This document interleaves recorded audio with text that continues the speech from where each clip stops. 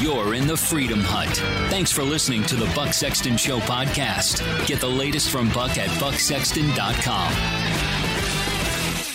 I've been right about Fauci the whole time. You know that. I know that. And it's good to be right. But in this case, I wish I had been wrong because of what it has meant for the country. So many people have been holding this guy up as though he's the great hero of the pandemic. What we're going to find out is that Fauci, based on the truth, based on facts and numbers and reality, Fauci is somebody that is worse in how he responded to the pandemic than even Cuomo and Newsom and some of these idiot governors that did a terrible job. We'll get to that. But, you know, flag season is here, folks. And I've been telling you about our friends at Allegiance Flag Supply, a great American small business where the founders started the company because they were tired of buying American flags that got tangled up and just worn out really quickly when they're out on display. And they really believed strongly that the American flag should be made here in America. You might be saying to yourself, a flag is a flag, isn't it, Buck? No, my friends. If you've had an American flag in front of your house and you've ever experienced the constant tangling around poles or the quick deterioration because of wind, rain, sun, this is where American flags from Allegiance Flag Supply stand out. Their flags are made from 200 denier nylon, a material strong and durable but lightweight enough to fly nicely in a breeze. The flags are also made with mold-resistant material and crafted using double needle lock stitching. In addition, when you buy their flag set, you receive their non-tangle flagpole spinners that ensure your flag will spin around the pole and no longer get tangled. Allegiance Flag Supply brings the respect to the manufacturing process that the American flag deserves, and you can experience the high quality of this craftsmanship in front of your own home by going to this website, showallegiance.com. Enter promo code BUCK for 10% off your order. That's showallegiance.com. Enter promo code BUCK for 10% off your order and get yours in time for Flag Day on June 14th. That's right. Showallegiance.com is the website. Enter promo code BUCK for 10% off your new American flag made right here in America. Fauci emails dropping all over the place now, thanks to a Freedom of Information Act request. I highly recommend you dive into some of them yourself if you get a moment, or just listen to this show. I'll do it for you. Because what you'll see is a lot of what we've been told, including by Fauci himself from the beginning of the pandemic, was not really reflective of the conversation going on behind the scenes. A lot of what was going on here involved things like telling colleagues that retail masks don't really do very much, if anything. He was aware there was a possible lab leak. There was some talk of gain of function possibility in terms of the lab leak theory. So here's an example. You know, now the truth starts to come out over a year into this pandemic of the guy who was elevated to be essentially in charge without any meaningful oversight, without anybody being able to say, hold on a second, who is this little clown? You know, here I am. I'm just a humble doctor who happens to have almost Stalin-like authority over all of American society. And, you know, maybe I have to be on the cover of In Style magazine. Maybe I've got to have a book deal, which we now know he's got a book coming out as well. Expect the unexpected. Isn't it such a clever title? I come up with all the best things, all the best titles. This is an email in February of 2020 that I think you should know about. This is real. Freedom of Information Act request from Anthony Fauci, National Institute of Health. And it's to a woman named Sylvia. And here's what he says. Sylvia, quote, masks are really for infected people to prevent them from spreading infection to people who are not infected rather than protecting uninfected people from acquiring infection. The typical mask you buy in the drugstore is not really effective in keeping out virus, which is small enough to pass through material. It might provide some slim benefit in keeping out droplets. If someone coughs or sneezes on you, I do not recommend that you wear a mask, particularly since you are going to a very low risk location. I'm sorry. Does that seem like what we've been told all along here about this? Does that seem like what the storyline has been? It's small enough. The virus is small enough to pass through the mask material. This is from Dr. Anthony Fauci in February of 2020. If you've said that at any point in the past year, guys, the virus just goes through this mesh. It doesn't actually protect you to wear this mask. N95 masks give some protection. And I've always said that. But cloth masks, bandanas, handkerchiefs, a joke, absurd. That's what Fauci was saying. But you weren't allowed to say this before. In fact, Harvard epidemiologist Martin Kulldorff, I believe is his name, had his account on Twitter suspended for saying that masks really don't do very much. You weren't allowed to say this. There are so many of these emails that I think are important for you to see. Here's one. This comes from this is a tweet from Sarah Westwood at the DC Examiner. Peter Daszak, who is deeply involved both in Wuhan coronavirus research and in misleading the public about the likelihood of a lab leak, thanked Fauci for helping dispel the myths around COVID origins and blamed Fox News for targeting his grants. It's amazing, isn't it? It says, from Anthony Fauci to Peter Daszak. Tony, as the R01 grant publicly targeted by Fox News reporters at the presidential press briefing last night, I just want to say a personal thank you on behalf of our staff and collaborators for standing up and stating that the scientific evidence supports a natural origin for COVID-19 from a bat to human spillover, not a lab release. So, thanks so much, Fauci. Those bad people at Fox News. This is what's going on behind the scenes. These are the actual conversations that are going on. These are the things that are determining health policy. But here's my favorite of all these emails. I mean, certainly the mask thing. The science! You got to listen to the science. Fauci says you have to mask up. Here's one from Christian Anderson on Friday, February 31st, 2020, to Dr. Anthony Fauci. He writes, "Hi, Tony. Yes, I saw this earlier, and both Eddie and myself are quoted in it. It's a great article. The problem is our phylogenetic analyses aren't able to answer whether the sequences are unusual at individual residues, except if they are completely off. On a phylogenetic tree, the virus looks totally normal, and the close clustering with bats suggests that bats serve as the reservoir. The unusual features of the virus make up a really small part of the genome, so one has to look really closely at all the sequences to see that some of the features potentially look engineered." Oh, so this was in January of 2020. Some aspects of the virus, according to a top researcher here, did look like they had been engineered. But how is it that we had a whole year of being told it was a conspiracy theory?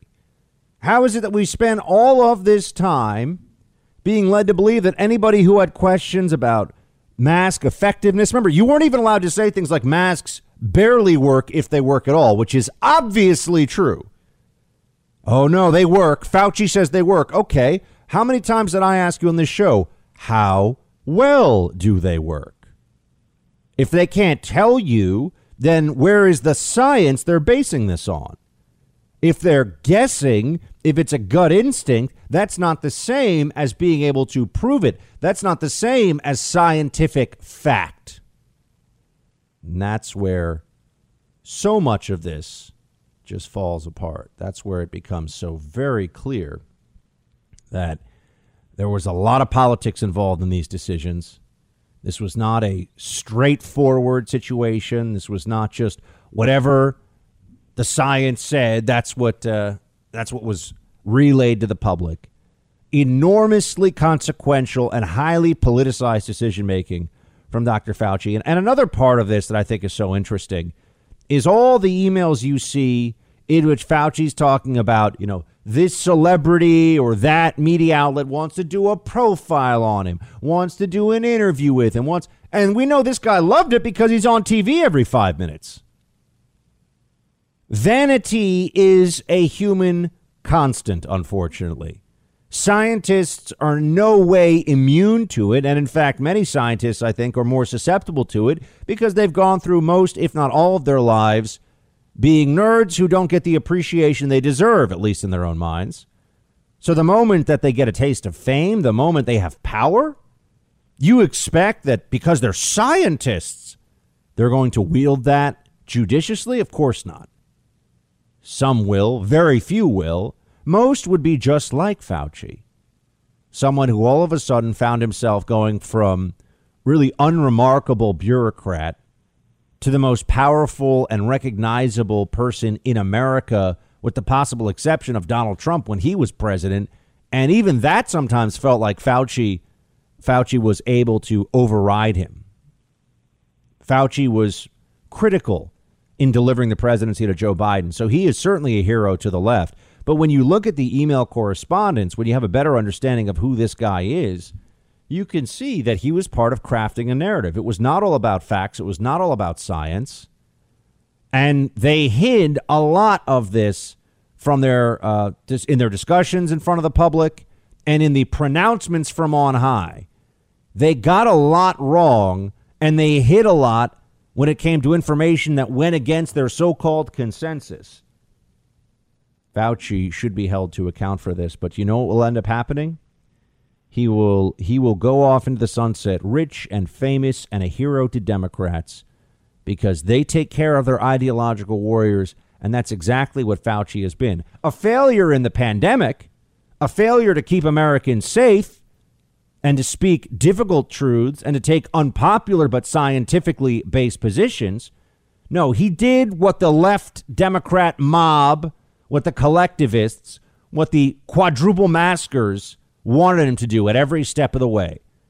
Good for Fauci, bad for America. And that's what you see in these emails. And yes, I think a lot of people have egg on their face. This was an idea that was first put forward by Mike Pompeo, Secretary of State, Donald Trump.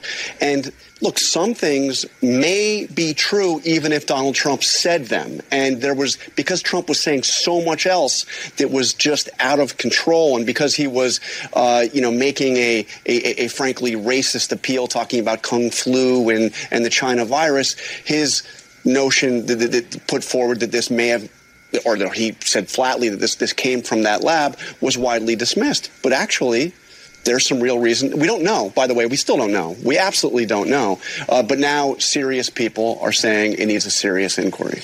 Wow. Serious people, huh? Serious people were saying it all along. But he let you in there. That's, I don't know, ABC News' Jonathan Karl, formerly of Fox News, I believe. He let you in on what the corporate media's secret is here. Not really much of a secret. They were opposed to this because Trump was for this. They were opposed to this because it was damaging to Donald Trump to have the whole media saying, he lies, he's lying, he's wrong. It didn't come from a lab. So that was their motivation. The truth, being accurate, and this is not a thing of minor consequence. Don't you think it's important to know? Isn't the ultimate test and trace finding out where this outbreak began and how it happened? Isn't that more important than any other test and trace we can really do? How can you prevent the next outbreak if you don't know where this one came from or what happened? Ah, yes, this does really matter, doesn't it? It's not just something that you can cast aside as scoring political points. But there's another part of this that I find so curious, and people are catching on to this. We're also told that there was an opposition to the lab leak theory because of concerns of racism. That if the virus escaped from a Chinese lab, there would be more racism against Chinese people, Chinese Americans, Asian Americans, whatever. That everybody in the AAPI community would be at greater risk. Journos really believe this. But to give you a sense of how superficial their thinking is, journos believe this without stopping to think, hold on a second. Why is it going to create racist backlash if people think that this happened as a result of scientific experiments in a lab, but not if people believe, as was the official narrative for almost a year, that we had millions of people die and billions of people infected because some Chinese guys were drinking bat soup or eating pangolin kebabs. Why would one result in racism but the other would not? The thinking here doesn't seem to make any sense, does it?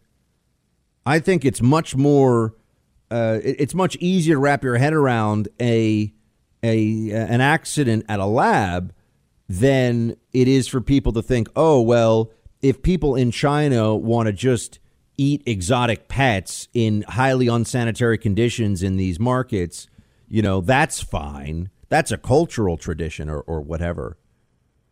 No, I this never made sense, this theory or this approach to it. But this is what they've said. And there's serious argument out there right now that when we look further into this, we're going to find that there was human recklessness, not just human error, but human recklessness at the very heart of the COVID pandemic. Think about what that will do. You want to talk about losing faith in institutions? I've already lost a lot of faith in the bureaucratic medical institutions out there, places like the CDC and the NIH. I've lost faith in anybody who's a blue check MD who's been out there cheerleading for lockdowns and masks all along because other people were saying so. And then the moment that there were BLM protests, it all changed. Well, BLM protests are about saving lives, so we got to have those, even though at the time they were saying human gatherings of any kind were completely unsafe, lives at stake. That's what they told us.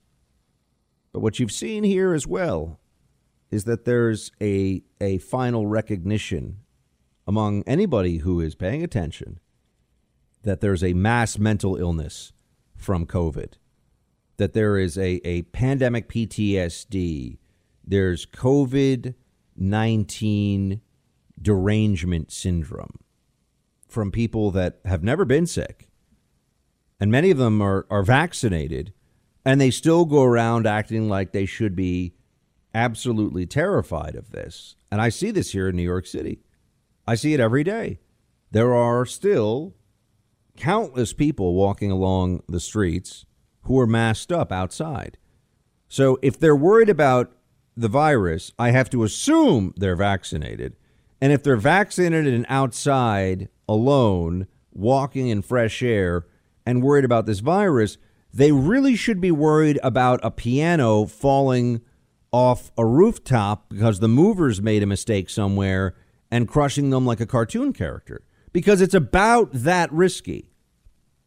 I cannot guarantee you that if you walk down the streets of New York City, a brick won't fall off the facade and hit you in the head. I can't guarantee you that a moving company isn't going to let a piano slip out the window and crush you.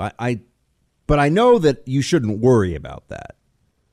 I know that if you go through your life with that concern, you are just really stealing from yourself. And it's even worse because these panicked lockdowners also want to steal from you. They want to steal your time, your peace of mind, your productivity. This all comes with a cost. Dr. Scott Atlas, formerly of the Trump COVID task force, had this to say. Play 8.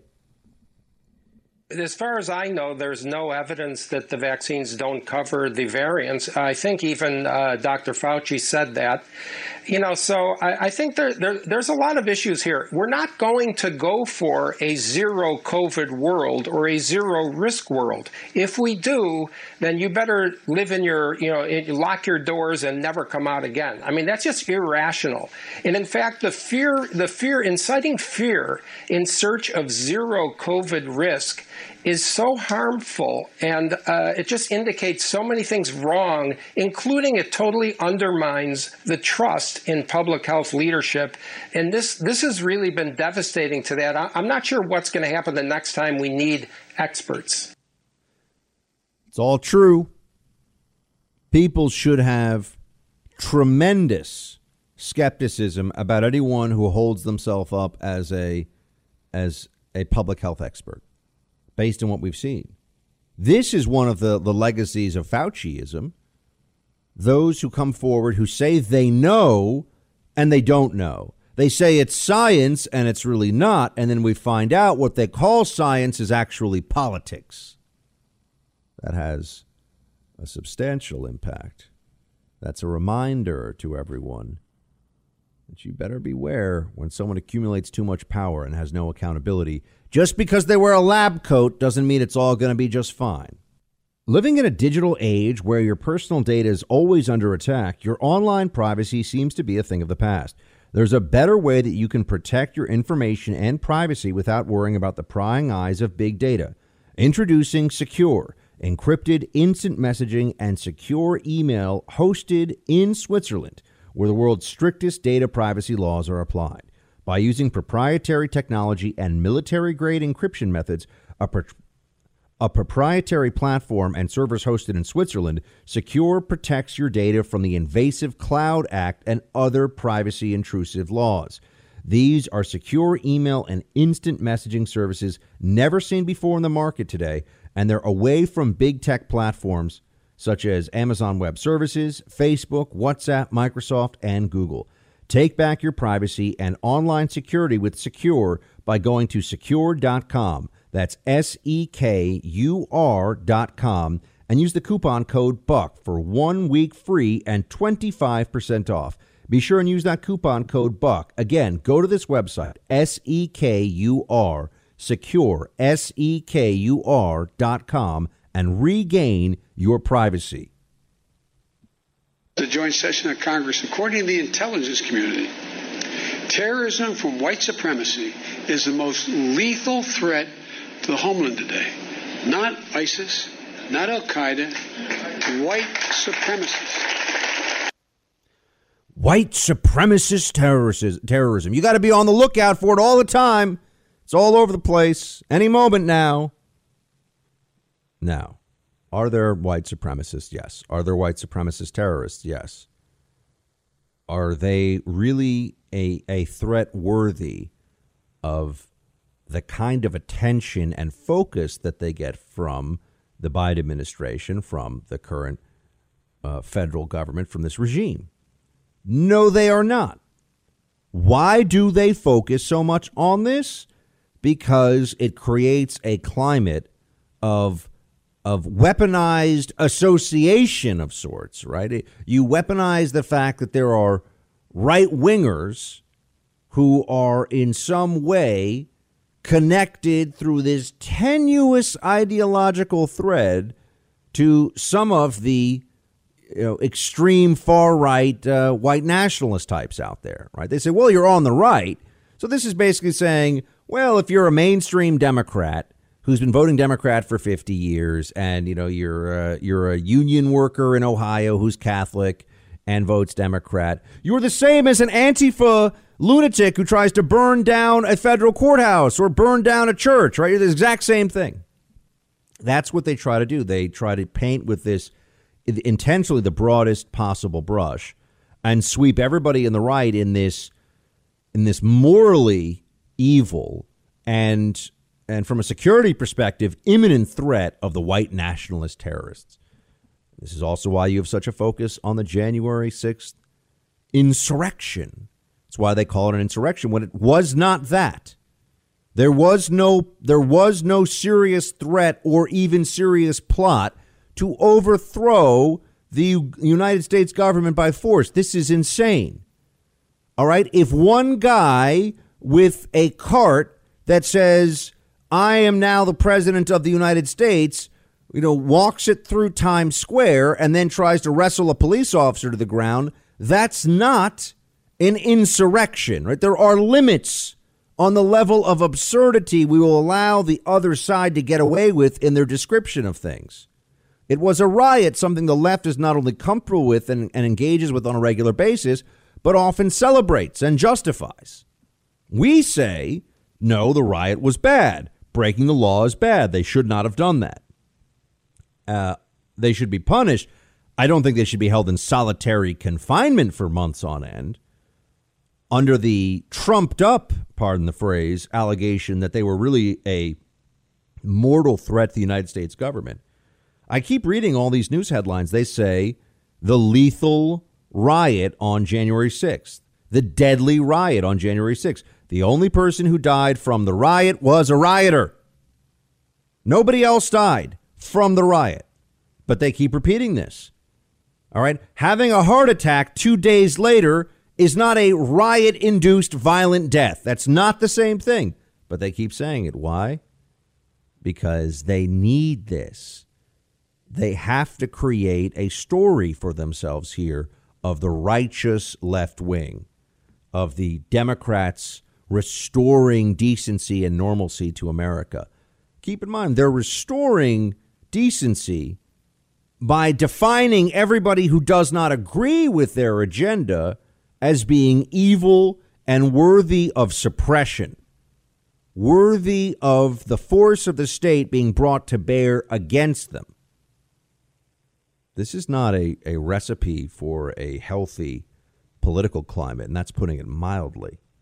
But this is what we are up against. Terrorism from white supremacy is the most lethal threat to the homeland today. That's what they say. Look at the way that the Democrat mindset, the Democrat left, was always underplaying and defining away and trying to minimize the threat of Islamic terrorism in America, which for years and years was the biggest terrorist threat we faced. It's obvious. They used to put up these graphics. I remember I was at CNN once. They did this.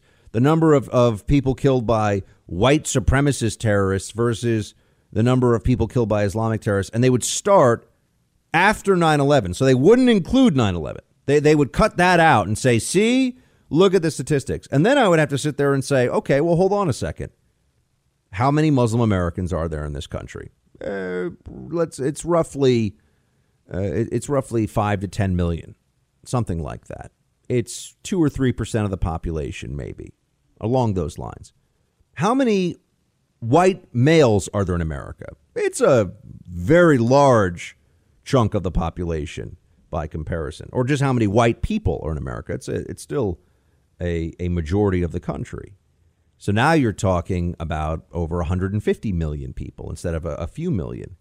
So when one group, I used to have to do this analysis. I would argue with people at CNN because they would say, well, the threat for years, even when ISIS was doing mass casualty attacks, even when we were using a multi-billion-dollar anti-terrorism security apparatus post 9/11 to deal almost exclusively with jihadist terrorism, perhaps a better way of describing it, a better term for it, jihadist terrorism.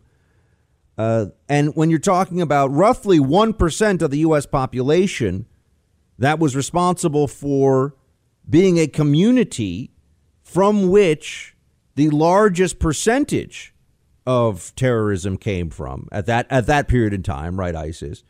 So when you look at the proportionality of this, comparing it to right-wing white America, well, you're comparing something that is automatically a smaller percentage of the population, much smaller group of the population, comprising a much larger percentage of the terrorist threat. That was the debate during the war on terror years that we'd have to go through. And now I look at this and I say, okay, white supremacist terrorism, what really is the threat? Are they so concerned with? Are they trying to stop someone from, let's say the Charleston church shooter? That guy, that was a white supremacist terrorist. That's exactly what we're talking about here. They're going to stop that? Is that the focus of the federal government? Or is it on the January 6th commission and just running around and calling everybody white supremacists? Anybody who supported Donald Trump, anybody who's a Republican, who had questions about the election, or who, fought against COVID lockdowns. Last night I saw on Tucker's show, this is just a side note, but I saw on Tucker's show, you had the numbers, the statistics for vaccine hesitancy. And we have all the major media networks that are saying it's a right-wing white male phenomenon to not get vaccinated, when, sure enough, The BIPOC community in this country comprises, well, we're talking about Latinos and African Americans, have the lowest vaccination rate still.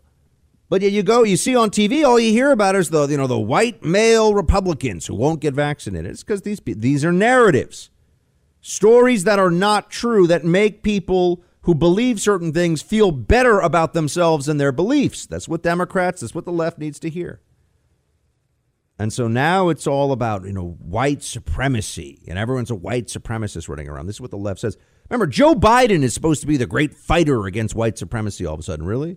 He's a rich old white guy who does whatever advances his interest. But I'm sure he's deeply concerned about communities of color. This is the whole storyline. This is what they do. And we hear about this all the time. But they also talk about the existential threat of climate change. These people are nuts. No normal, well-adjusted American is walking around worried about the existential threat of climate change or worried about the threat of white supremacist terrorism or another insurrection against the government. But these are constants in the way the Democrat Party talks about life in America today. There's an obsession with race and really with creating racial discord among Democrats and exploiting it for their own purposes. Remember, if the black community did not vote over 90% Democrat, they wouldn't be able to win a presidential election. So the stakes here are very high. They'll say whatever they have to say. The Democrat apparatus, Joe Biden, his administration, they'll say whatever they have to say for power, because that is the motivating principle. Everything else is just window dressing. The data shows young black entrepreneurs are just as capable of succeeding given the chance as white entrepreneurs are. But they don't have lawyers, they don't have accountants, but they have great ideas. Does anyone doubt this whole nation would be better off from the investments those people make? And I promise you, that's why I set up this National Small Business Administration that's much broader, because they're going to get those loans. They don't have lawyers. They don't have accountants, Biden says, of black entrepreneurs. That's not true. So why is it okay that Joe Biden can say something so demonstrably and obviously false on this issue and the media just goes along with it? It's just not accurate at all. I mean, it's obviously not accurate. There's no debate about this. There are plenty of black entrepreneurs who have access to and use lawyers and accountants and very good ones at that. So what is Biden really saying? It's just blather. It's just pandering. It's pandering from an old, out-of-touch white guy the Democrat Party is propping up like it's weekend at Bernie's presidency. That's what's going on. But you won't ever hear that from the media. Why? Well, because they understand. They know what the game is here. They understand what's really going on. In fact, if you're wondering, I mean, Barack Obama came out and said it straight up recently that Joe Biden, Mr. Moderate Amtrak Joe from Scranton, his purpose is to finish the job, as Obama says, that the Obama administration started or got going for 8 years. That this really is, Joe Biden is the third term of Obama, just without Obama actually living in the White House. Here's the former President Obama saying it himself, play 11. And I think that what we're seeing now is Joe Biden and the administration are essentially finishing the job. And I think it'll be an interesting test. 90% of the folks who were there in my administration.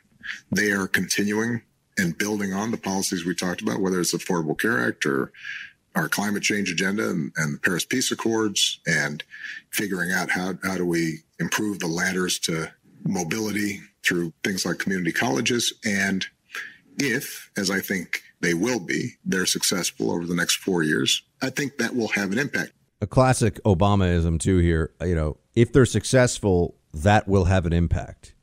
Oh, my gosh, it's so brilliant. Look what he's, if they win the game, they will probably be victorious. I mean, oh, my gosh, Obama's a genius. It's amazing. I know, this is what we always hear. But what he says about how many people, this is just the Obama administration without Obama. That's what you've got. That's what you've got here with this Democrat apparatus. That's why I refer to it as an apparatus. It's really not a job about Joe Biden. It's about the people who are around him. It's about those who are running these federal agencies and pushing the agenda of this White House behind closed doors. Also, on this point about systemic racism, and remember, the white supremacist terrorism is just the worst manifestation of the systemic racism that we are to believe has infected every aspect of American society. It is everywhere. Every institution, every agency of government. There's systemic racism everywhere. Where is it? How is it? How do we deal with it? Oh, don't ask any questions. Just shut up and listen to the diversity and inclusion lecture. That's America today. Here's Ibram Kendi. Want to find a racism expert? This guy is supposed to be one of the great experts on racism. He's made a whole career out of it. Here's what it sounds like when he tries to explain at a conference what racism is. Play 3. You talked about the importance of defining racism, but I unless I missed it, which is possible, I didn't hear your personal definition. Is there one that you would offer us? Like, how do you define racism? Sure. So racism, I would define it as a collection of racist policies that lead to racial inequity that are substantiated by racist ideas. Sure. A collection of racist policies that lead to racial inequity that are substantiated by racist ideas.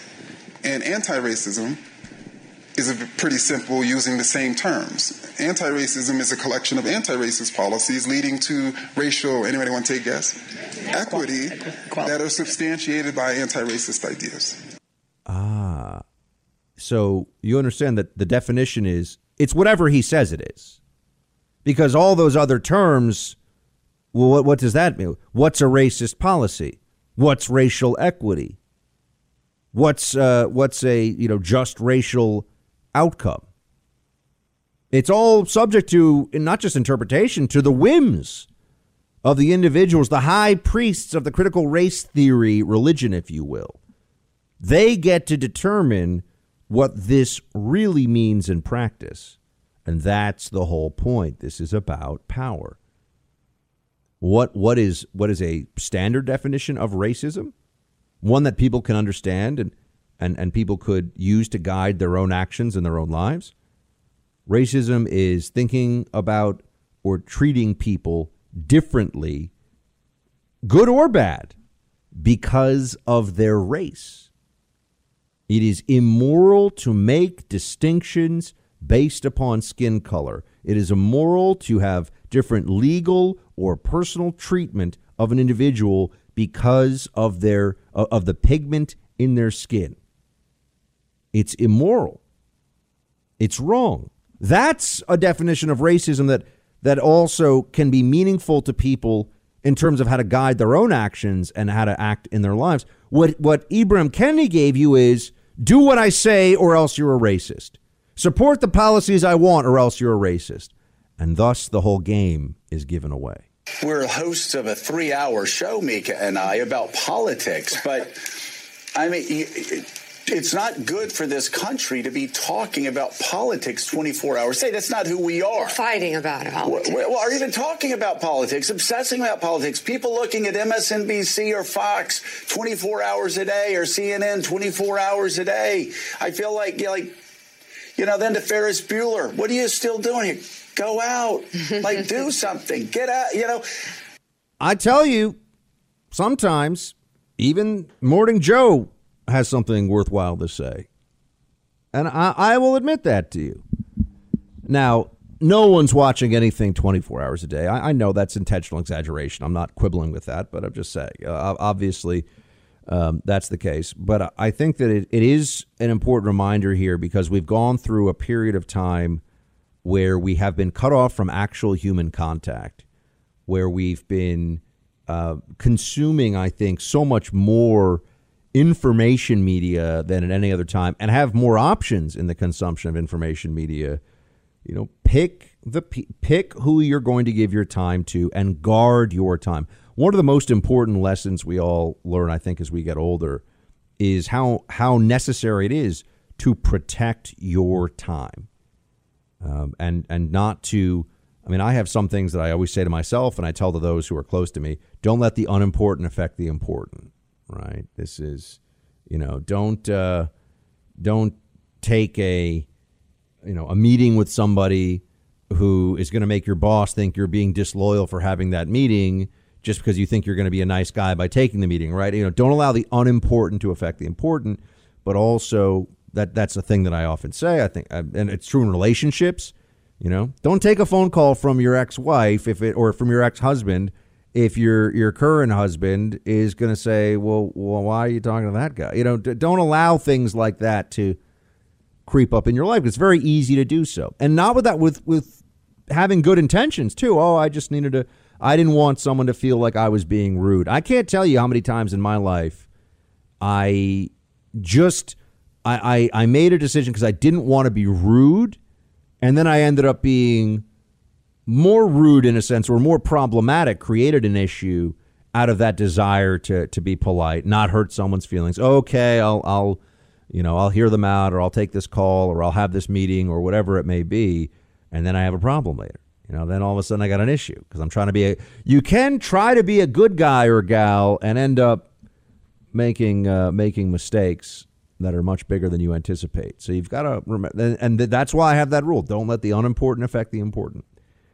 And then another one is just learning, and this is, I know I got off on a tangent there, but learning to protect your time. The one thing you can never get back is your time. The one thing that you cherish more, certainly as you get older, as you have more of a perspective on it, is how valuable your time is to you. And it's possible right now, without even thinking about it, I think more than in any period in human history, to just waste more time with all these quick fix attention grabbers. Here's another flashing light. Here's another thing to click on. Here's another. Some of that is good. Some of that is worthwhile. I work in news media. I think news and politics are important, but it's all within a context. It's all within a framework of you got to make sure that you turn off. Don't have a news channel in the background all day. I don't think that's a good idea. No matter what the news channel is, don't have it in the background all day. Maybe if you're at the office and you're in the workplace, that's one thing. But when you're home, get away from it. Shut it down. Shut it down. Think about your life. Think about who you are, what you're doing, your relationships that matter to you. We've now finally, I think, as a nation, we're realizing, okay, COVID's over, basically. It's never really over, right? It's like saying, well, even after the great influenza pandemic of 1918, there were still flus. There were still people that died from the flu, but the pandemic was over. The COVID pandemic is, in this country, over. There's still COVID, and there's still people who will die from, but it's not a pandemic anymore. And for some of us, we've been living pretty normal lives for a while, but for others, they're finally waking up to, now they have to make decisions and determinations about how they spend their time. Now there's actual human interaction that they're going to have to manage and deal with. And for some people, I think that's going to be a challenge. That's going to be an issue. It's a lot easier to maintain relationships with people when they're just in the superficial realm of digital communications, when you have to give somebody your presence and your attention, physical presence and actual attention, not multitasking 8 people in different text messages at once and sending out 4 emails and all this. That feels very different. So just remember that it is a precious thing when this is why I always say to all of you that you spend your time with me, you listen to this show. I understand that there's quite literally tens of thousands of podcasts you could listen to that deal with politics. And those are the ones that people have heard of. There's over 1 million podcasts total in the Apple Store, just to give you a sense of it. But I know that if you're listening to me, you're making the choice not to listen to a lot of other shows. And so that's a precious thing because I don't recommend spending 4 or 8 or 10 hours of your day in the news realm in any capacity. And I think that's become far too easy for us. And you can almost create an escapism of despair through news, which is not healthy psychologically. A lot of people in America and around the world created an escapism of pandemic despair. Now, obviously, they're not escaping the pandemic by doing this. No, the opposite. They immerse themselves emotionally and psychologically so deeply in it that they block out, why haven't I talked to my brother in 5 years? Why haven't I visited, my elderly grandparents or parents in 6 months? Well, during the pandemic, I know there are reasons for that, but you know what I'm saying. In general, why haven't I worked harder at my job? Why haven't I lost those 20 pounds I've been trying to lose for the last 10 years? You can start to use the distraction of the world collapsing all around you through news, which is going to take a focus on the negative, as a means of avoiding what really matters to you in your day-to-day life and what you can control. So yes, spend your time with me, listen to this show, and then, that's it. Maybe one or two news shows if you want at night before you go to bed, and, a scan of a newspaper headlines if you want, but that's it. Don't get dragged into this, because I do believe that there is a real mental health crisis in this country that's being made worse by social media, that has been made much worse by the lockdowns, and then just by this Democrat machinery of constant hysteria out there about the insurrection and about all the white supremacist terrorists and the institutional racism and the killer cops and all these just completely exaggerated threats to America, to Americans in their day-to-day lives. It's easy to start to feel down about it. And I know for a lot of you who got used to there was a certain, look, it was fun when Trump was president. He was putting out entertaining tweets and he was engaging, and it was like never a dull moment in America with the Trump presidency going on. Now there's just something depressing about a Biden presidency. I mean, a lot of things that are depressing about it, but we can all feel that. And then the media focus on the negative all the time, not about the Biden presidency, of course. So we're depressed because Biden's the president. And then the media wants us to think there are all these other horrible things going on that we have to be so focused on that aren't caused by the Biden administration. This is just my appeal to all of you. Take time to relax your mind and be with people who matter, and do it every day. Relax your mind, however that is. Get away from these things. Get away from the fixation on left, right, and all the challenges of politics today, and then jump back into the fray with me, rested, ready, refreshed. It's about striking a balance here. So, I trash a lot of the nonsense that's said on Morning Joe, and rightfully so. But I will tell you, when it comes to establishing some kind of a balance in your life and keeping news in its proper place, news and information have a piece of your day to day, but you control how much it is and you keep it there. You don't allow it to start creeping into, everything becomes political and everything is just a constant information loop, because that addiction to the despair of news can become its own escape mechanism from the things that are important in your life, right? Some level of escapism can be good, but you don't want to escape into despair as a means of, and this is what Democrats do with things like climate change. Oh, it's a catastrophic. Oh, it's going to end the world. It's existential. I guess I don't have to think about the fact that I'm a huge phony who pretends to care about, the Black Lives Matter movement. And really, I just wanted to put something on my Instagram page. But, I don't have time to think about that because the existential threat of climate change just keeps me up at night. You see what I mean? I don't have time to think about how poorly I treat my coworkers or employees because I'm too busy being worried about fighting systemic racism in police departments across the country by putting a few hashtags on my Twitter account, right? Yeah. You see how that works? Central to the Democrat ethos. Some of these battles with what the left is doing and wokeism, it's effectively cultural Marxism. And so you can have theoretically a successful economy, but if the underpinnings of the culture are just being torn apart, I don't think that that's a society that's going to be very, very successful over the long term.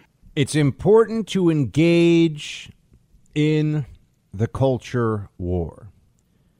It's not enough to just try to let everyone do their own thing and, people will just do what they do. This is, I think, one of the failings of the modern conservative movement in America. Until recently, there was a large contingent of people who thought of themselves as conservatives who believed that the way forward was to create a neutral space where nobody would really push for a set of ideas. They would just say, we'll leave it open to whatever ideas. We're not going to try to involve ourselves in school curriculum. We're just going to assume that the people involved in this will do so in good faith. And we're not going to try to put our stuff in front of kids. We're not going to try to get our classes and reading lists to be standardized in schools. We'll allow the teachers and the teachers' unions and the Department of Education and so on and so forth. That was the approach, and it has resulted in critical race theory taught in schools now all across the country. It has resulted in an increasingly, obviously left-wing and Marxist Democrat Party. And we finally see that they're willing to shut down our side through whatever means they can because they're seeking not just political, but cultural dominance, too. And I think you could argue that the left, in many ways, is closer to cultural dominance than it has been in certainly my lifetime. You see what they've done online with big tech, with entertainment media, with sports. I mean, if I had told you that you had to be woke to be a professional athlete 10 or 15 years ago, you probably would have laughed. No, you don't. Sports are a great American pastime. If I had told you 15 years ago that you would have top athletes kneeling during the national anthem because of police violence in America, really, that would have seemed outlandish to you. And yet, this is where we are. And Governor DeSantis understands that it's not enough to merely say that you oppose these things. You must take action where you can against critical race theory teaching in schools, against companies that are censoring conservative ideas and doing everything that they can to make sure that only left-wing perspectives are allowed in the public square. Otherwise, we just lose and they keep gaining ground. The other side, the left, reaches its pinnacle of power, and then it perhaps is too late. I mean, you can have societies where you have one party rule, and there, even if there's a technical democracy, there's really only one political party that has its say, is able to do anything. And that's the Democrats' plan, I believe, in this country. That's what they're trying to do.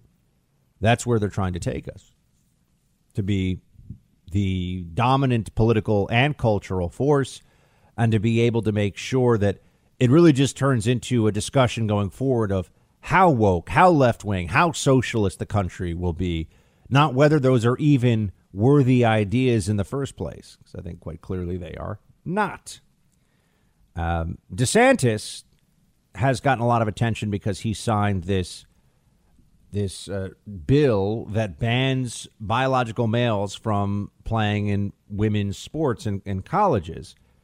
And the NCAA has responded in predictable fashion by saying, oh, well, we're not going to have our tournaments there.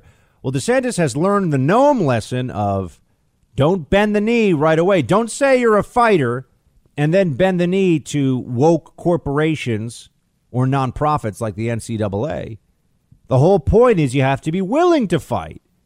It's not just rhetorical action that we want. It's real usage of power.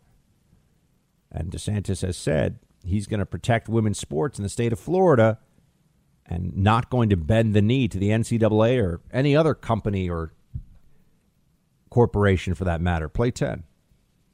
I think as these bills were going through various legislatures, I remember the NCAA put out a statement saying any state that enacts this, we're not going to hold events there. And so I called the Speaker of the House in Florida and I said, did you hear what they said? And he's like, yeah. I said, we definitely got to get this done. You can't be cowed by these organizations, or particularly by woke corporations, from doing the right thing. And so my view was throughout this whole time, we have to protect our girls. It is discriminatory to force them to compete against biological males. And so if the price of having a tournament is that I have to deny equal opportunity to hundreds of thousands of young girl and women athletes throughout Florida, I am much more willing to stand with the girls, and to hell with these events.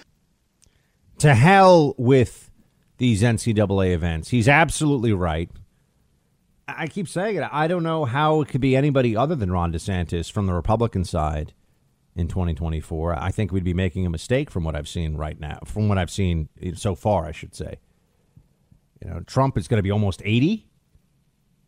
Guys, let's get real about this. You know that I think that Trump did some really good things, great messaging, built a movement, but we have to deal with the reality of where we are as a party. And I want what's best for not just the GOP, but for America. The GOP is just a mechanism for getting the best outcome for my fellow Americans.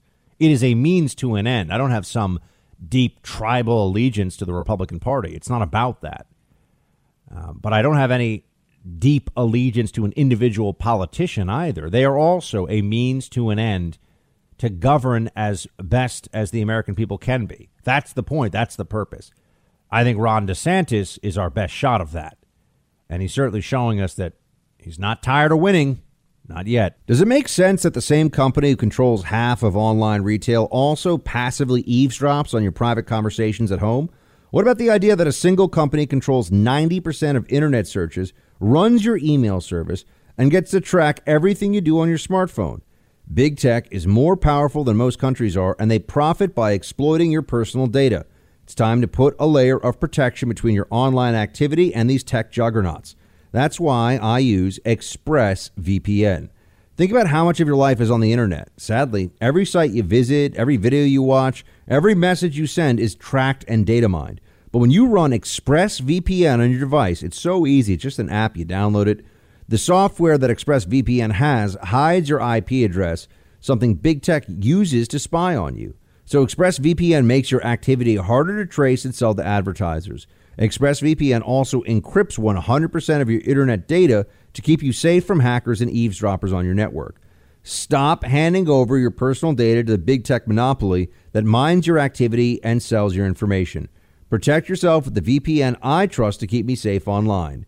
Visit expressvpn.com/buck.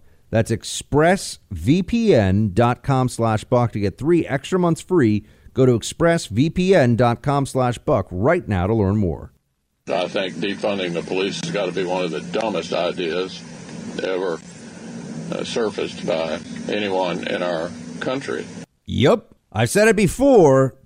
Walls don't work was the dumbest political slogan that the Democrats had ever come up with until or at least the modern era of the Democrat Party. And then they came up with defund the police. And you'll notice that now they're walking away from defund the police. Now they're talking about changing police budgets, reimagining policing. There was a brief period where they would even talk about abolishing police, but they realized that was just truly, obviously insane. So then they moved, then they scaled it back a little bit. Then they came up with, well, we will, if we're not going to be able to abolish police, if we're not going to be able to even defund the police, now let's talk about reimagining public safety. They're changing all these phrases as a means of trying, and they're changing around the language in order to avoid the accountability of the stupidity that they've engaged in for so long. That's what's actually happening here. The defund the police movement has resulted in catastrophic outcomes for communities all across the country. It was awful. Was a terrible idea, and more people have been attacked, raped, murdered, shot as a result of the undermining of law enforcement coast to coast. That's just what the numbers show. So now where do they go? I want you to remember this now because you'll see this increasingly. And it's been a big issue as well with the COVID lockdowners and the Fauciite consensus and all the rest of it. There's been this belief, and I will tell you that I had it for a while, that the internet would create greater accountability because of the transparency around information that existed. It wasn't possible when I was growing up, before the internet was even really a thing. I had no realistic way, unless I was going to go to a branch of the New York Public Library or something. I couldn't figure out what somebody had written in a newspaper 6 months ago, or what some official was quoted saying at a speech, 8 months ago. There was no way for me to find that out as a private citizen who just wanted to know what's going on.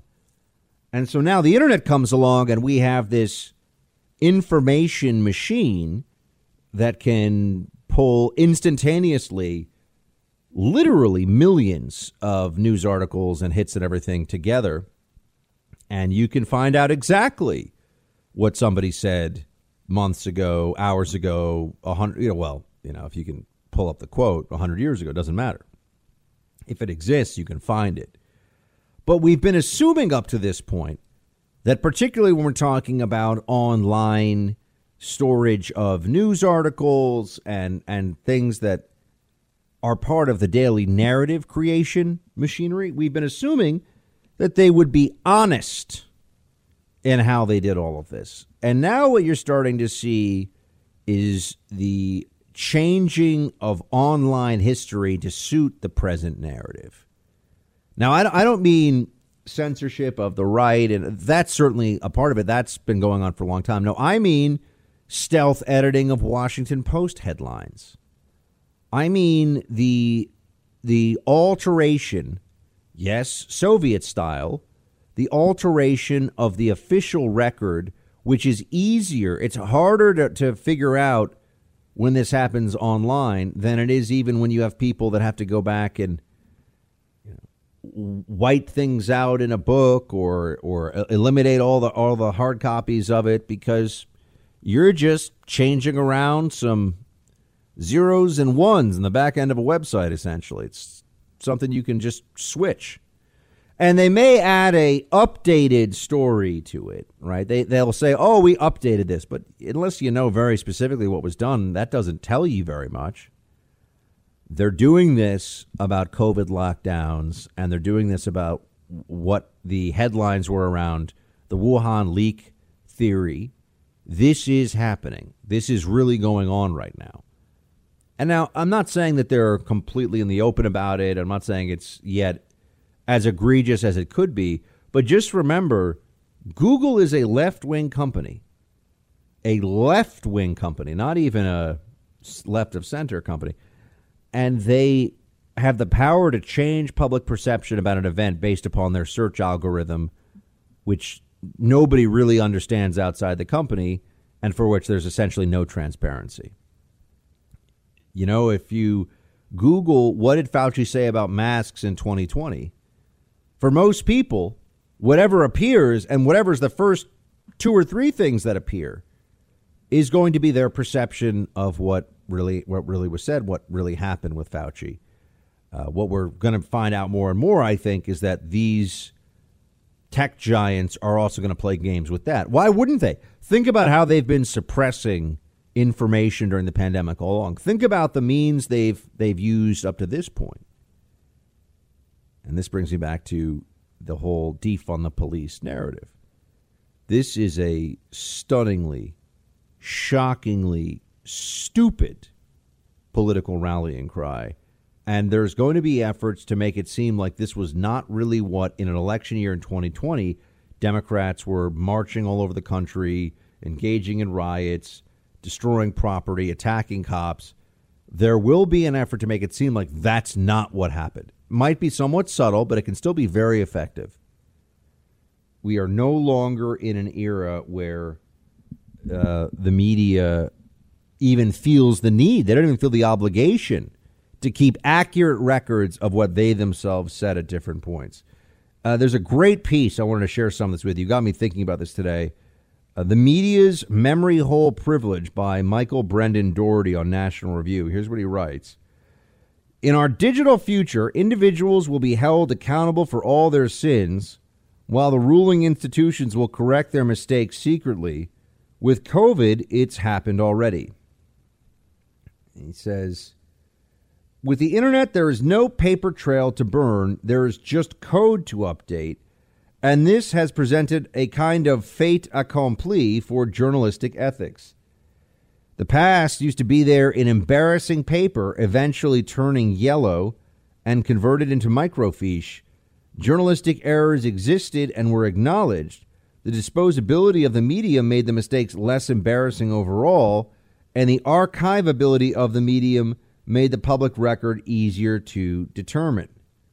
But the internet makes your past mistakes present, and that's unbearable.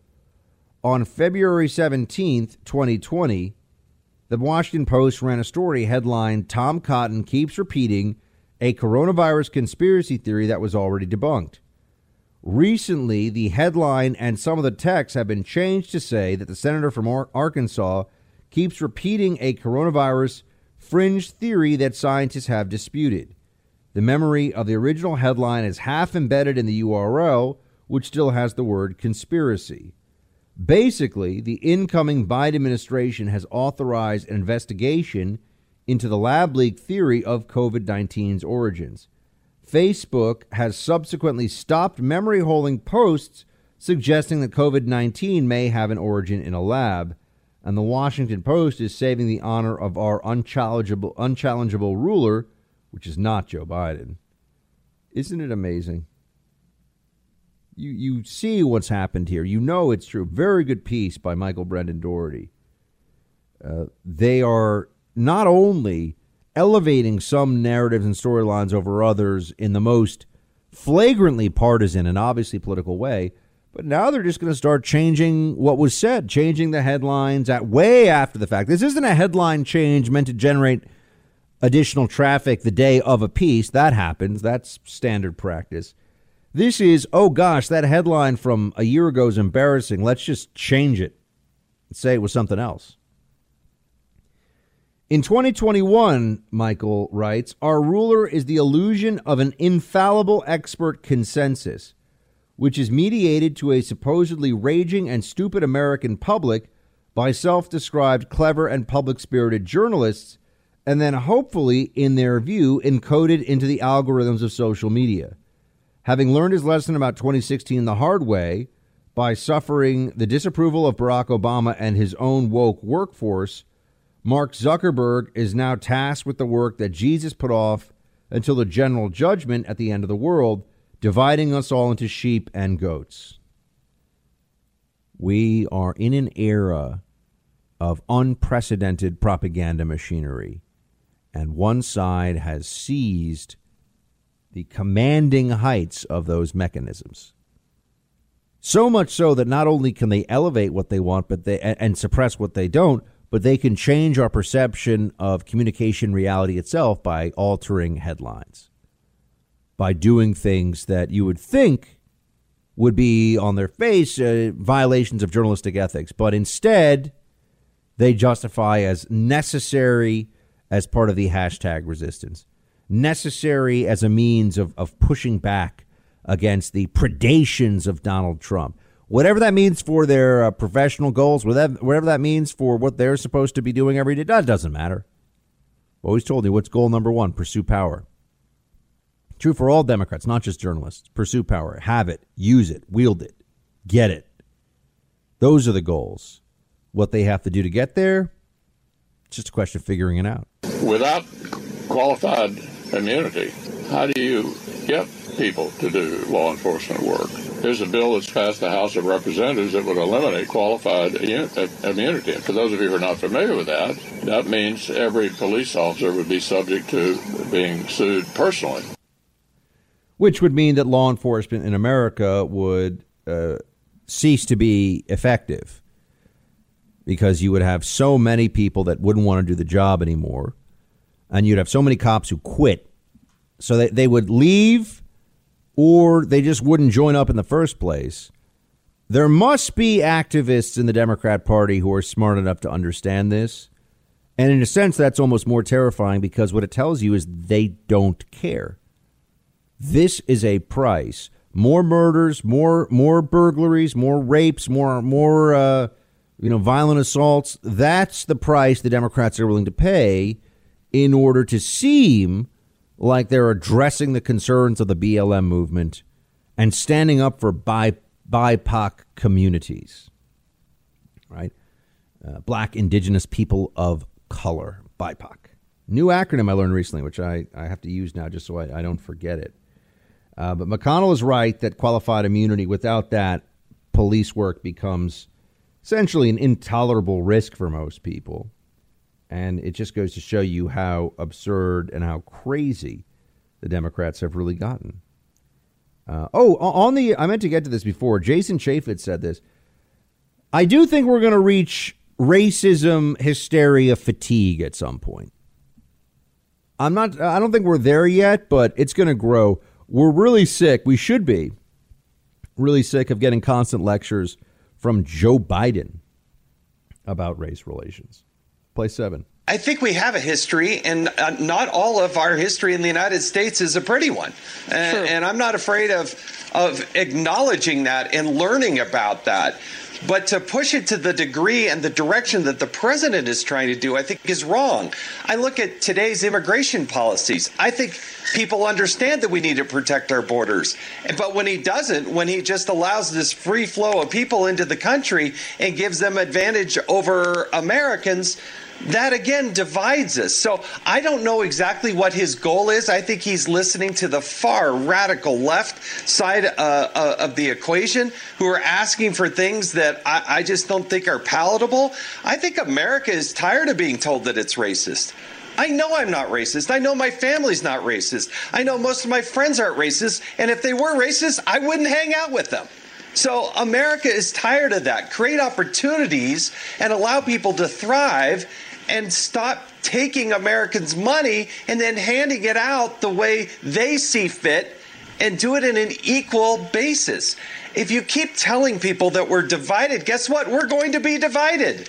That's not the vision of Martin Luther King. That wasn't the vision that I heard from other civic leaders, but I hear it from Biden more than I hear anybody else.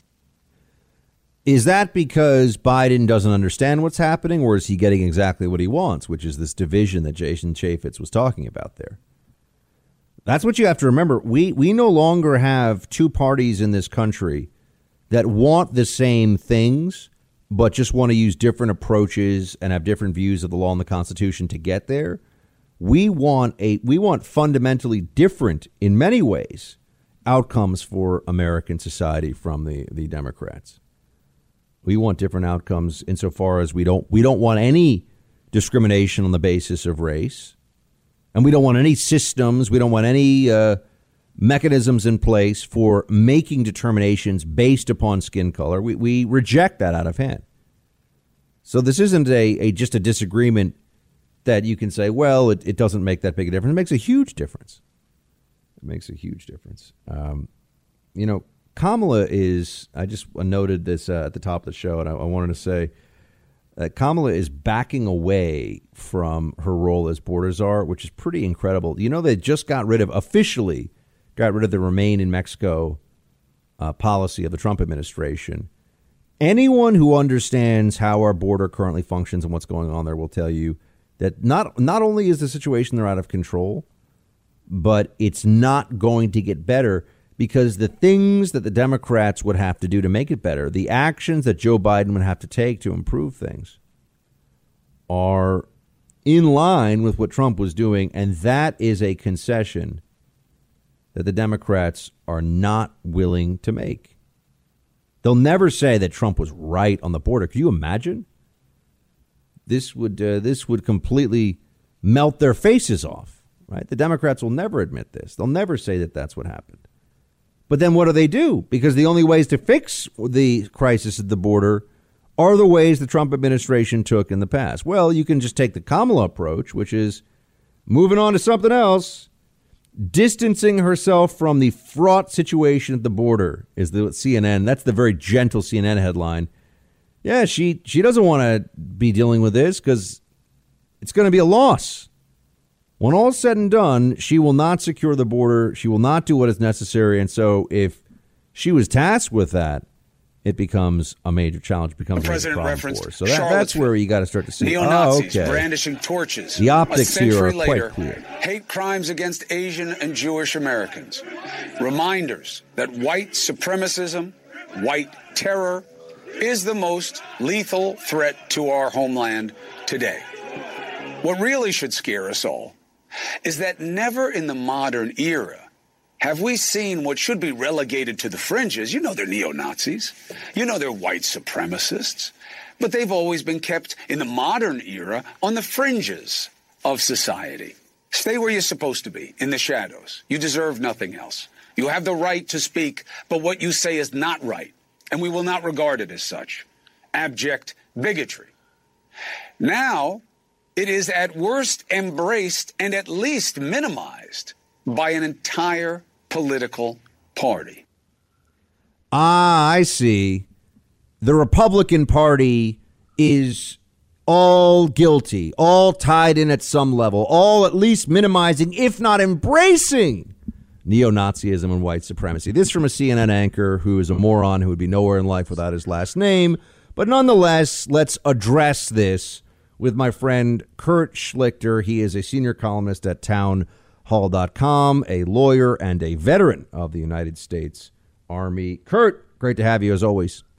Oh, great to be here, Buck. And, of course, listening to the Fredo of the Cuomo family. He's smart, not dumb like everyone says. He's smart, and he wants respect. You know that he on video referred to being called Fredo as like an ethnic slur, and instead of a funny movie reference about the fact that he's a buffoonish brother. Well, if it is an ethnic slur, so what?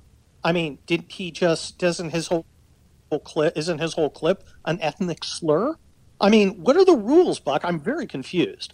Now, I am less concerned with what the rules are than that there be one set of them. And he seems to think it's okay. He just did it. He accused an entire race of a certain crime, not differentiating between people, et cetera, so forth, which, in the real world is called racism. So why would it be wrong to call him Fredo, even if it was an ethnic slur? Why is one right and one wrong? I'm very confused. Well, I think it's also it's troubling that you see that Biden keeps returning to this. Clearly, Democrats believe that the exaggeration of the threat of white supremacist terrorism and another insurrection. This is a central narrative for this presidency. My insurrection. Yeah, there's a central narrative here for the Democrats. And that should give everybody some real concern who cares about the future of the country, because I mean this is idiot slandering of everybody who's a conservative, everybody on the right, and it's intentional. And these are people that have shown a real authority. These are leftist Democrats who have shown a real authoritarian streak for the last 15 months. Well, you know what it is, Buck, is it's short-term thinking. Because they think, wow, in this next election, I will be able to motivate this part of my base with these bizarre accusations. Now, you're right, this is troubling, especially to those of us who served in the Balkans, because their ethnicity was everything. One of the greatest achievements of America was that the majority ethnic group did not think of itself as a cohesive ethnic group. White Americans, whatever that means, because I think racial categories are generally stupid and don't reflect reality. I mean, what are my kids? My wife's Cuban. I'm German Scottish. What are my kids?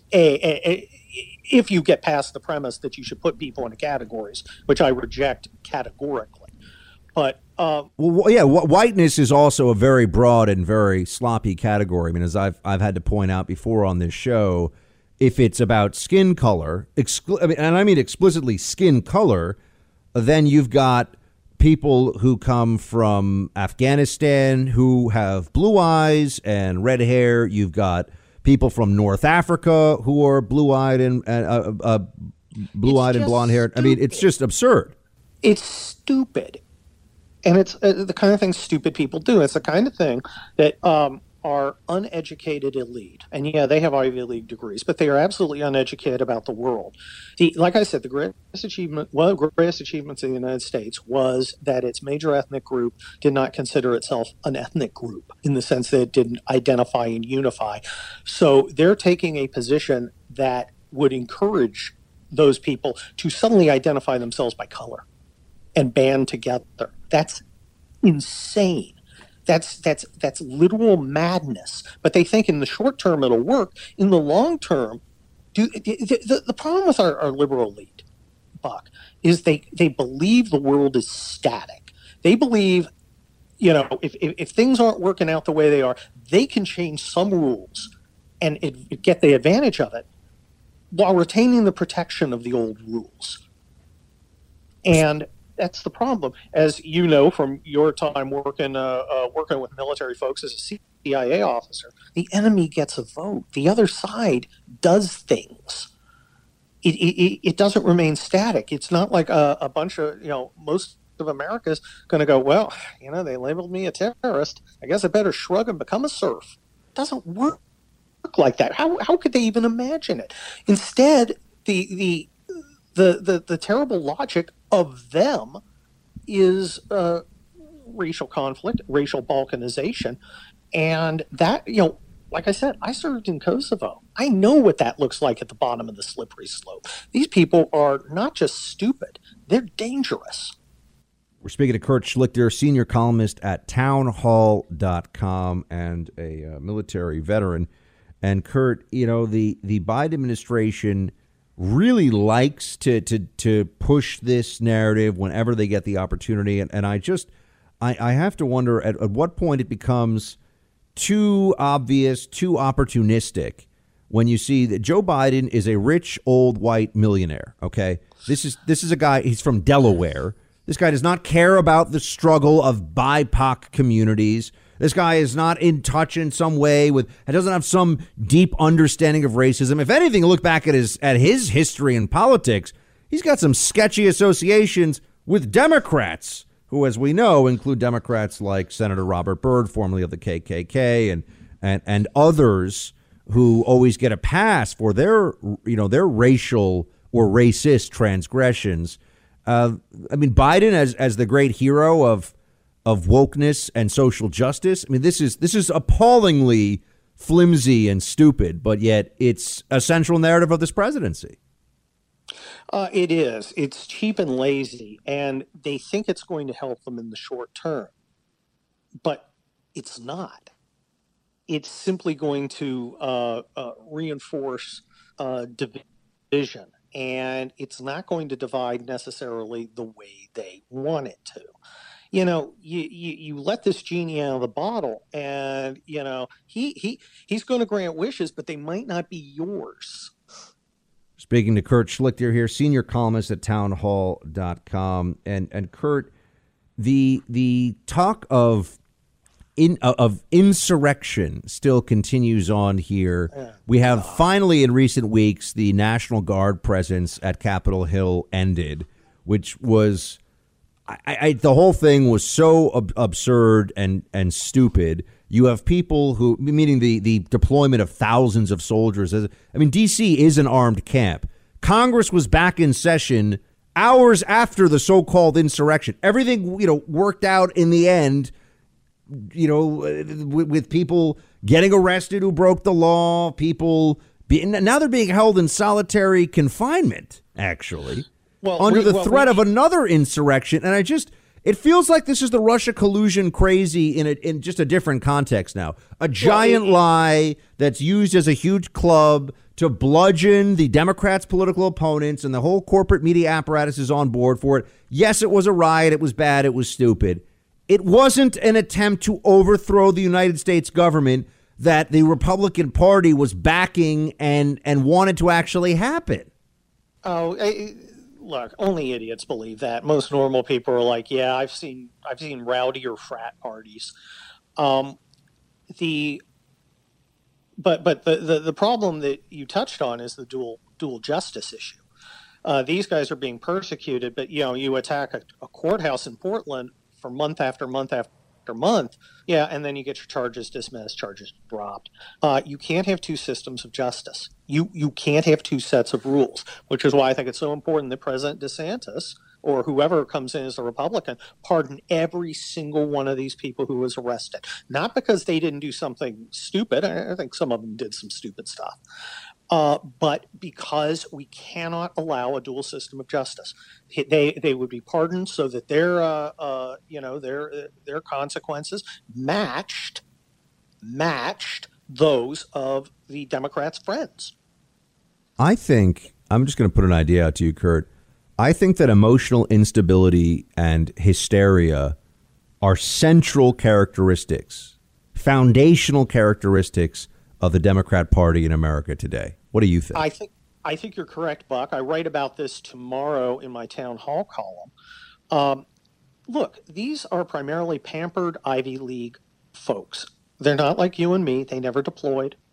They've never done anything difficult. Their life path is, I was in college, then I was in grad school, then I wrote for Vox, and now I write for the Washington Post. Okay? Hardly, these guys are not tempered on the forge of life and death challenges. Instead, they've had a very easy life. But people naturally, Buck, want a challenge. They seek a dragon to slay. These guys have discovered a toothless dragon, and they're pretending they're St. George. I fought the insurrection. I was in the resistance. Never have so many risked so little with so much self-aggrandizement. I think that also ties into why they've taken so much to the extreme Fauciite measures, because it's a mark of, they think, selflessness, intelligence, and bravery to triple mask even after you're vaccinated, going for a bike ride alone in Park Slope. Like, they think that makes them a good, brave person. They actually have taken bravery and defined it in an entirely different direction. These, we served overseas. Other people have done other hard, difficult things. People have been cops or whatever. But we've been, for a lot of these people, tough men have created a paradise where they face no real challenges. This is their big challenge. This is their Woodstock. There are people, Buck, who are going to tell their grandchildren, expecting to be held in awe, that they survived the great pandemic of 2020. This is the pinnacle for a lot of these people, and they want to milk it, because, as you know, when you do something like this, when you go back to deploy, there's a certain, I don't know if it's excitement, but you feel alive in a way you don't at other times, right? It's a little bit, there's a little edge of fear. You're watching history happen. It's exciting. You don't know what's gonna go down next. They've never had that. This is it for them.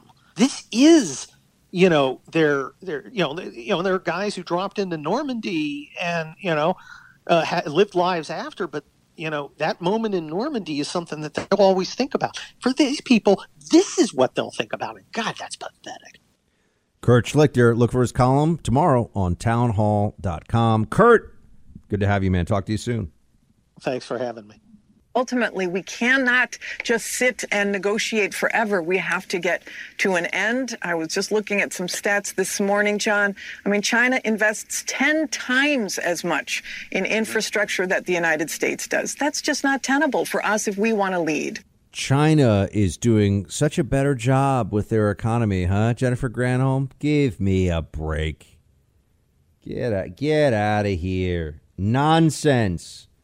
But they've gone from negotiate to do what we want or else, right? Negotiate, or there's going to be just us steamrolling you. So I got to tell you, it's not surprising at all that this Democrat Party thinks that it has no reason to. It doesn't have to respect the other side. It just expects the other side to comply because there's an emotional, babyish, tantrum-based psychology at the heart of the modern Democrat Party. Do it because I said so. Do it because I want you to do it. That's all that matters. It's not about reason. It's not about making a case that people can say, oh, wow, you know what? You're right. Something else I wanted to get to today. The JBS, my actual initials here, is the biggest meat supplier to America in the world. And there's been a meat hack attack. Here we go, CNN. Some shoppers may want to brace themselves for yet another possible supply crunch, this time with meat. Major beef and pork producer JB USA suffered a cyber attack last weekend, prompting reported shutdowns at company plants in North America and Australia. The White House has said the ransomware attack was likely carried out by a Russia-based criminal organization and that it is dealing with the Russian government on the matter. The Australian government has said that U.S. law enforcement is taking the lead on investigating the attack. So far, some authorities and trade groups have assured operations will be back to normal as soon as possible, allaying concerns of a major disruption. But experts warn it could depend on how quickly the issue is taken care of. You know, Russia, I'm somebody that tries to calm everybody down after all the Russia hysteria. But, you know, if Russia messes with our meat supply, when you start cutting me off from my hamburgers and my T-bone steaks, I get pretty upset about things. So I'm telling you, Russia, there's some stuff you don't want to mess with. And when you get between an American and his pound of bacon or his, filet mignon, if you want to go fancy, you're playing with fire. But you'll see more of this. Hackers on foreign soil who demand ransom money from companies once they get into their systems, and places are going to pay it. That's the part of this that doesn't get the focus in the media that maybe it needs to. So everyone understands that this stuff, these tactics, work very well for these hackers. But endangering our meat supply, that's something that just goes too far for me. What am I going to do? I'm going to eat tofu all day? And eat seitan? All these burger replacements that are out there, none of them really taste anything like a burger. A burger's way better. I don't know why we have to pretend. There's all these companies that get funded. They get all this money to come up with, we've replaced meat. No, you have not. There's no such thing as a real meat replacement. There's just plant stuff that's made to vaguely resemble some form of meat product. But meat, as we all know, is superior. So I'm just hoping we don't get a big... I hope some of you, we have a fantastic meat sponsor. If you got in on that, you're good to go. But, you don't want to wait on these things. When I tell you to check out our meat sponsor here on the show and get some moink sent to your home, now you know. I'm trying to get you prepared, friends. Dr. Fauci is going to be getting a paycheck, a big one, friends, for his book on truth and handling this health crisis. What's the title here? Expect the Unexpected, 10 Lessons on Truth, Service, and the Way Forward. This is going to be released in November. It's only 80 pages long. And Fauci, it's not clear yet if he's going to keep or donate the proceeds. I think there's going to be a lot of pressure on this guy to donate. Now, I don't know if he will or not, but why would Fauci be writing a book meant to profit personally as a result of what's gone on during this pandemic? What is his book really going to be about? You have to wonder. Unless it's 80 pages of, I'm sorry, I was wrong over and over again, and I kept being wrong even more. And then right when you thought, hold on a second, could he be wrong anymore? Then yes, in fact, it would come forward that I was wrong again. And it's almost amazing the amount of wrongness that I've been able to pull together. Expect the unexpected, they call it. Yeah, you know what is expected here? That you have a Democrat bureaucrat with Dr. Anthony Fauci, who is finding yet another way to put himself personally at the center of this and seemingly benefit from it. Why should any of us see this as anything other than Dr. Fauci building his own brand? Because this guy is going to get a CNN gig. You know he's going to be on MSNBC. What, he's going to stick around after this? You think this guy wants to go back to doing public, health announcements during flu season? Wash your hands. You got to wearing a mask during flu season, we'll see how much of that they push on us. But you got to wear a mask. You got to wash your hands. You got to social distance. No, he doesn't want to go back to that. He's gotten a taste of being famous. He's gotten a taste of being really important. He's not going to want to give that up. There's no part of Dr. Anthony Fauci that's going to say, you know what?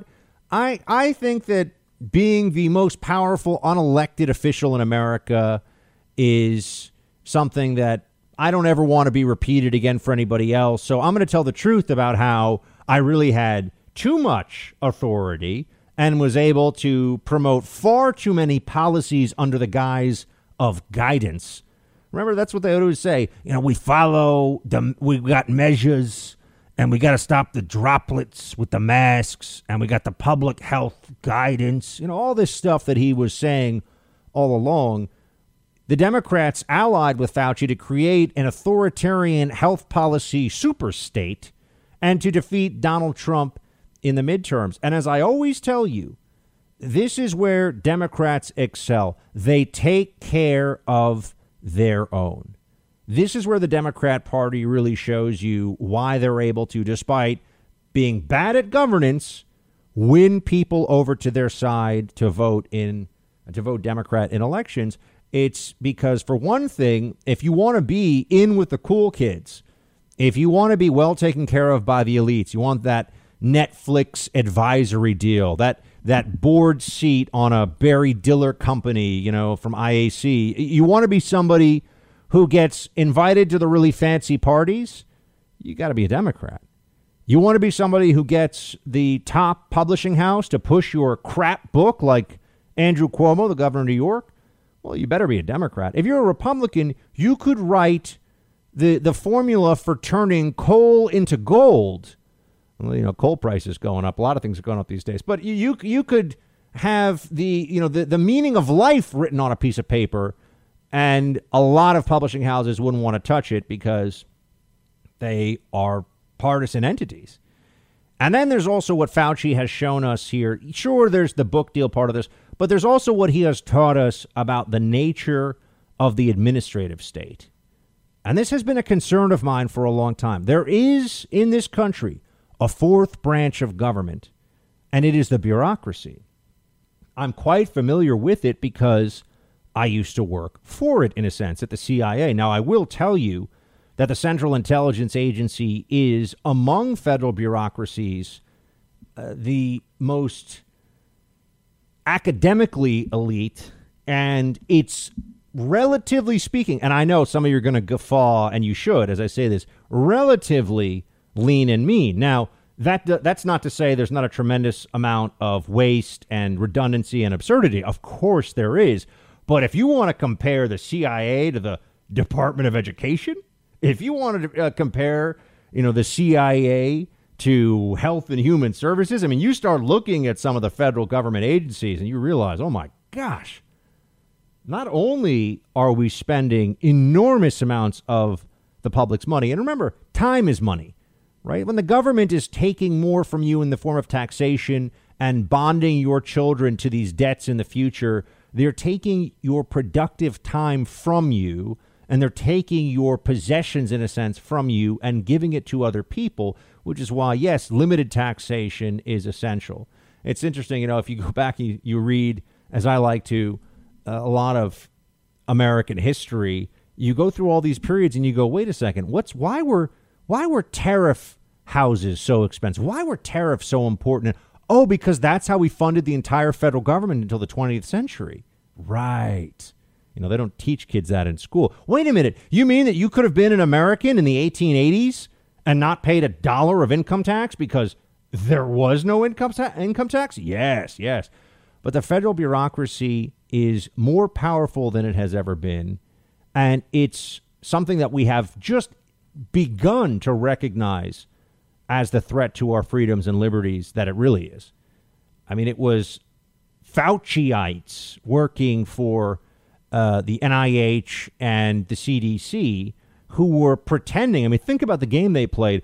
Oh, we're just giving you guidance. It wasn't guidance. They were laws in effect because the Democrats that were in power, and a lot of Republicans too, said, I'll do whatever the CDC tells me to. And they knew that. So they had the power of law without actually getting elected to anything. And that's troubling. There was an outsourcing here of the accountability mechanism of our system to the federal bureaucracy during the pandemic. And the results were disastrous. The results were awful. I mean, how can anyone look at what happened in this country with over 500,000 dead, and who knows what the total number of infections is? As I've told you, I believe that close to half the country was at some point exposed to and infected with COVID-19. And I can show you. Rock and roll, fellow patriots. It's time for roll call.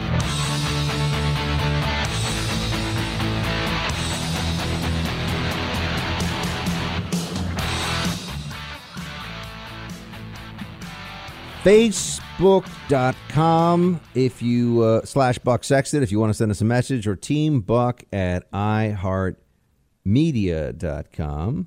So that's what I'm here for, to make sure that all the good things happen. Let us get right to it, shall we?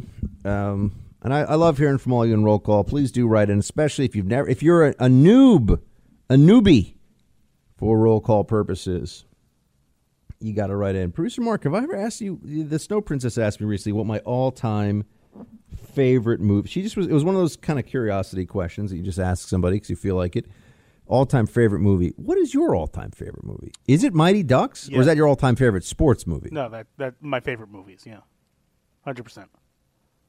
Your favorite movie? I just get nostalgic about them. Like, there's just those movies that you watch and you just love it every time. Why wouldn't I call it my favorite? I don't think it's the best movie ever, but I personally love it. No, I'm with you. I mean, for me, it's Braveheart, which, what connection do I really have to a bunch of guys in 1200s era Scotland running around with kilts on? Which, by the way, they wouldn't have even been wearing kilts at that time. Kilts came later. There's a lot of historical inaccuracies in it. But anyway, who cares? Great movie. I love it. So I'm with you. But I was just wondering about that. Wow, Mighty Ducks number. I haven't seen it. You've never seen the Mighty Ducks? Never seen it. Oh. You told me to watch Miracle, which I enjoyed. So you have some credibility with me on this one. So maybe this weekend. We want to have kind of a low-key weekend with the Snow Princess. Yeah. So I think maybe Mighty Ducks might have to happen. You have to go into it with understanding that it's a movie for children.